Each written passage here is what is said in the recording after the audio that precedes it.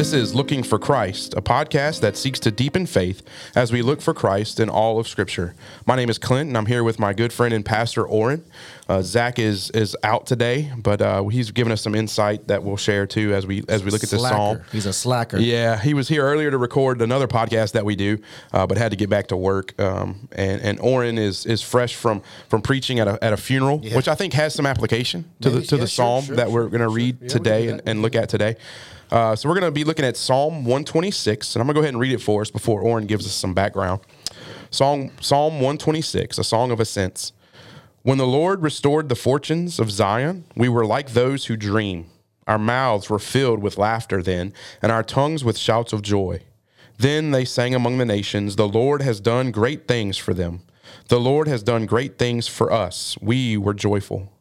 Restore our fortunes, Lord, like water courses in the Negev. Those who sow in tears will reap with shouts of joy. Though one goes along weeping, carrying the bag of seed, he will surely come back with shouts of joy, carrying his sheaves.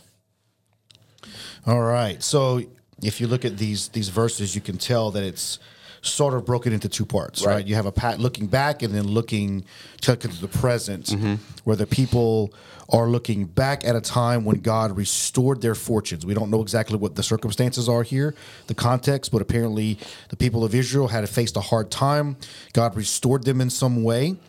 And what I love about this is how they talk about the nations and themselves, and that the nations noticed God's hand of blessing and said, the Lord has done great things for them. Right. And then the people say, the Lord's done great things for us. Right. So there's like this echo almost. The people of Israel are echoing what the nations are saying about them because God's been good to them. Right. And then you have verse 4, 5, and 6 that are talking about their current situation, and what they're doing is they're saying, God, in the same way that you restored our fortunes at that time, do so now. They're obviously going through some difficult times. They are sowing seeds of tears. So there's a hardship here. They are weeping, they're lamenting, they're repenting. And in that period of time, as their tears are being shed, they're praying for God to be merciful to them, to restore them in some way. We kind of recognize Israel's history was always, their spiritual struggles were usually always tied to physical hardship. Yeah. Whether it was disease, famine, or an invading army, exile. There was always an external expression of that internal spiritual hardship that they were facing, or even their sin brought this punishment on them. Whatever the situation is, they're looking to God again in the same way they had before for God to restore them, because they know that God is faithful. And that's ultimately what the purpose of all this psalm is to point back to God's faithfulness. It's God's hand at work that's going to bring their fortunes back to what it was. Yeah, and and I like the general sense of Psalm 126, because at the end there it talks about restoring. It's a prayer to God to restore their fortunes, and that there's some sort of grieving going on, but it's not specific. It doesn't talk about our sins or why we're suffering. It doesn't talk about oppression, which we've seen in some of the other Psalms that we've looked at. Oppression is why we're suffering. It's general, and so in a sense, because it's so general, we can apply it to a lot of different aspects of our lives, and in every one of those aspects, whether our sin is causing us suffering, whether the sin of someone else towards us is causing us suffering, whether it could be death of a loved one, or anything, we can apply this in general to our lives as well. So I really like how easily, I guess you could say, it does that. And for the word fortunes doesn't necessarily mean wealth. Absolutely. It just means peace. It means that shalom in Israel. And I think that's what a lot of folks, what people today sitting in churches are looking for. It's not as though we want God to make us wealthy, but to restore peace, to give us a sort of a steadiness about life, because there's some uncertainty here that Israel's dealing with. And I think a lot of people deal with that on a weekly basis as well. So the CSB has a little footnote for that term, fortunes. I don't know if the ESV does. I'm sure it does, but it says, or return our captives. So there's an idea there where, at least in some way, the people maybe have been taken out of the land. Well, so if you recall the Babylonian exile, not everybody went to Babylon. Some of they took the young people, the young men, the young women that could work in Babylon. The older folks, they didn't want them. So a lot of them stayed in Israel. are in the land, and so that this may be a prayer being expressed from them, for their people to come back. Yeah, exactly. Yeah. And I think another thing that stood out to me there, because I read things like the Negev, and there's like a disconnect. Yeah, sure. I'm not a geography major. I'm not familiar with a lot of Middle Eastern typography and stuff. But so I looked up the Negev, and it's a desert. Yeah. And so for this prayer for God to restore their fortunes like water courses in the Negev is sort of paradoxical, right? Because there's not a lot of, and I thought, well, maybe it's a desert, an arid land, but water is present there. But if you look at it, I think I read something, they get like less than 3 inches of rain per year, a year in that part of Israel. It's southern Israel. It's very arid, very dry. It's desert, which is not to say that it's always been like that. But I think in this psalm, at least, people are pointing to a time when they remember water flowing freely in that area, and they're saying, "God, do it again." And so that sort of background is always really enlightening to me. Well, you watch these videos, like if you see it in Africa, where you have this desert land, and then during the rainy season, all this stuff starts growing. All these animals return to these low areas where the water gathers and collects, and so the Negev would have gotten that 3 inches probably around the same time. Yeah, and it may have been more than that. I'm just saying, I knew it was really low. It would have been. It's for a national an annual average. It would have been low. Yeah, but there was a rainy season in Israel where all the water would have come from the mountains rushing down. It would have saturated the ground. It would have brought vegetation and animals, and then it would have dried up again really quickly, and it stayed arid the rest of the year. And there not much grows there. No. It's only for a short period of time.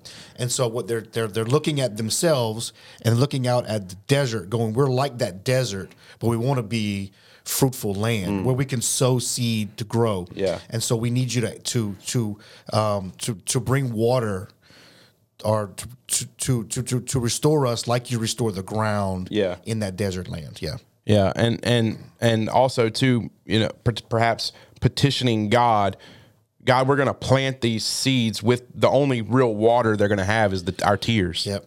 And it makes no sense why these things would grow. Right. But verse 6 says, he will surely come back with shouts of joy, carrying sheaves. So in the sense that we're gonna plant, we're gonna sow this seed, and it's gonna be watered by our tears, and it's planted in hope, at least, or desperation but God can make it grow. Yep, that was absolutely. And the prayer is for joy to be restored. Yeah, right? They don't have joy now. Right. Yeah, right. but they want to harvest joy. Yeah. So verse 5 and verse 6 both talk about joy, but that's framed within weeping and repentance and lament. So he who goes out weeping, bearing the seed for sowing. So we're planting seeds of joy. We're asking God to now bring that harvest of joy to us, but it's not going to come without tears. Absolutely. Right. And so much of the Christian life is about seeking joy. And in many ways, God brings that joy through hardship. It's never going to always be easy. There are easy times, certainly, and we should be thankful for those. But sometimes the deepest and most meaningful joy in our lives comes on the other side of hardship, of struggle. And so that's where lamenting and weeping is so necessary. When we're able to truly be honest with ourselves and the spiritual condition we find ourselves in, the physical condition we may find ourselves in, and really lament and weep for where we are, that kind of faith in God, knowing He's going to lead us through it, on the other end brings a harvest of joy. And I think that's where so many Christians are afraid to go. We don't want to live in the desert. We want to live in the fruitful area. Not the area, but the well-watered land. That's just not reality. We have to go through these desert times to have that joy on the other side. And I certainly think from a New Testament perspective, the promise of God is deliverance, not from your physical situation, but a spiritual deliverance even in that physical situation. So in the Old Testament, and you mentioned this, we see a connection between a physical salvation, as we see that typifying a spiritual salvation for Israel.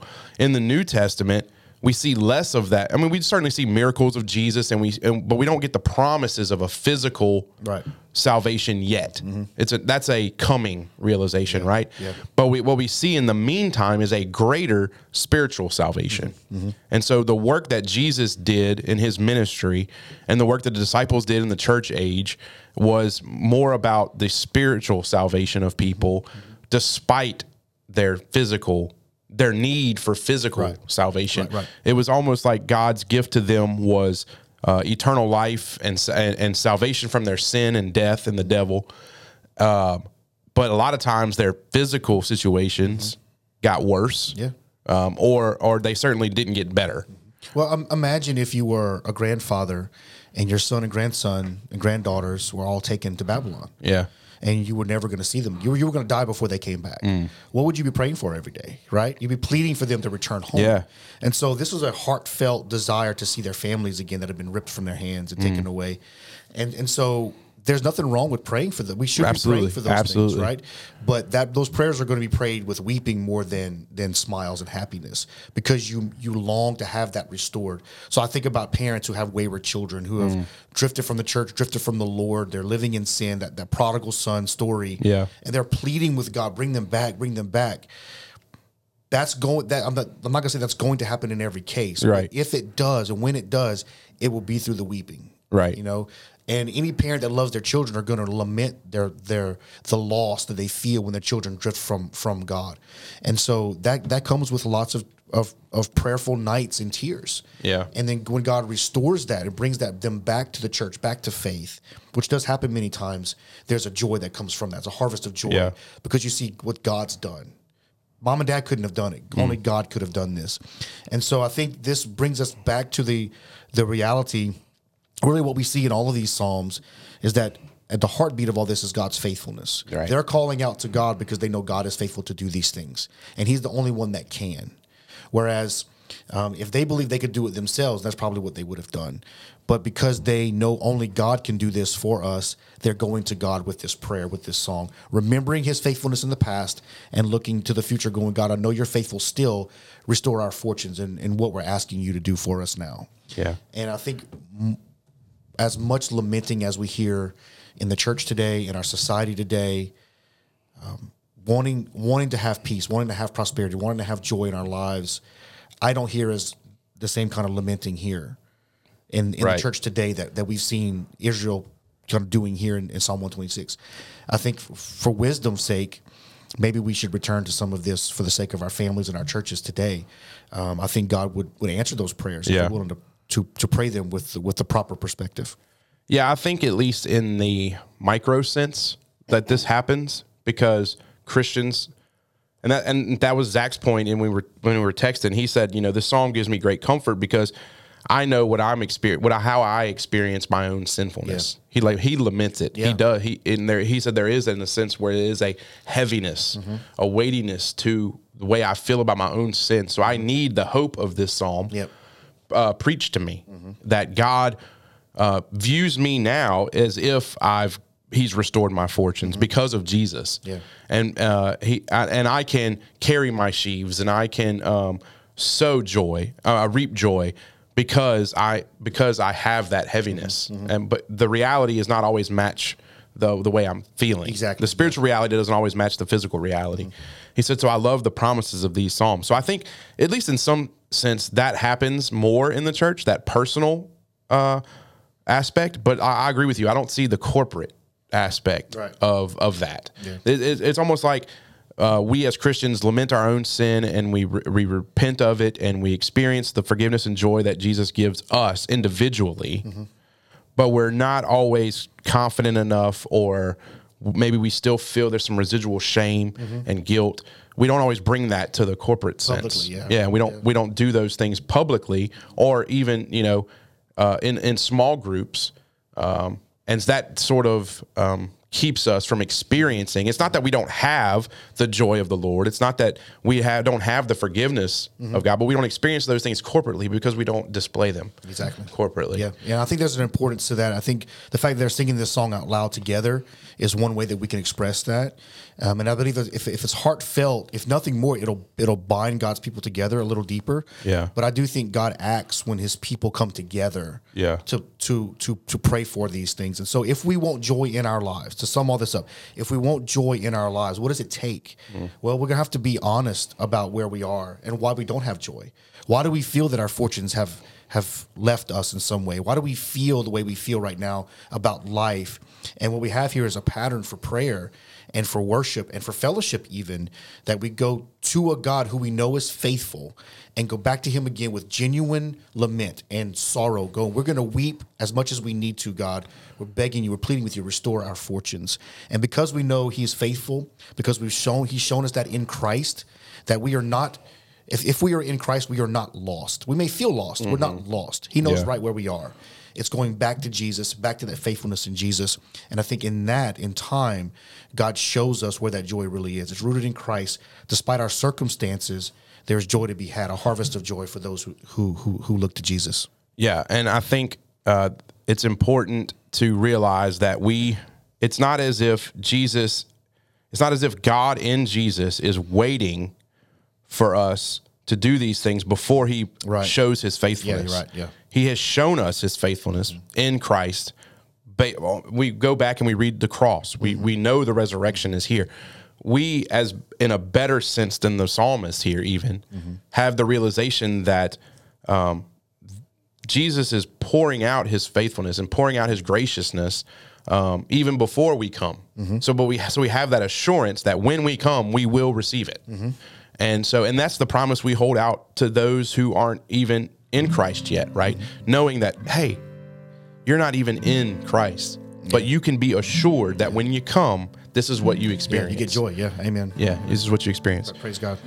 All right. And so until we experience that reality in our corporate lives and even in our own lives, I pray that God would help us to turn our eyes to Jesus even now, even among the sowing of tears and the sadness. Amen. Amen.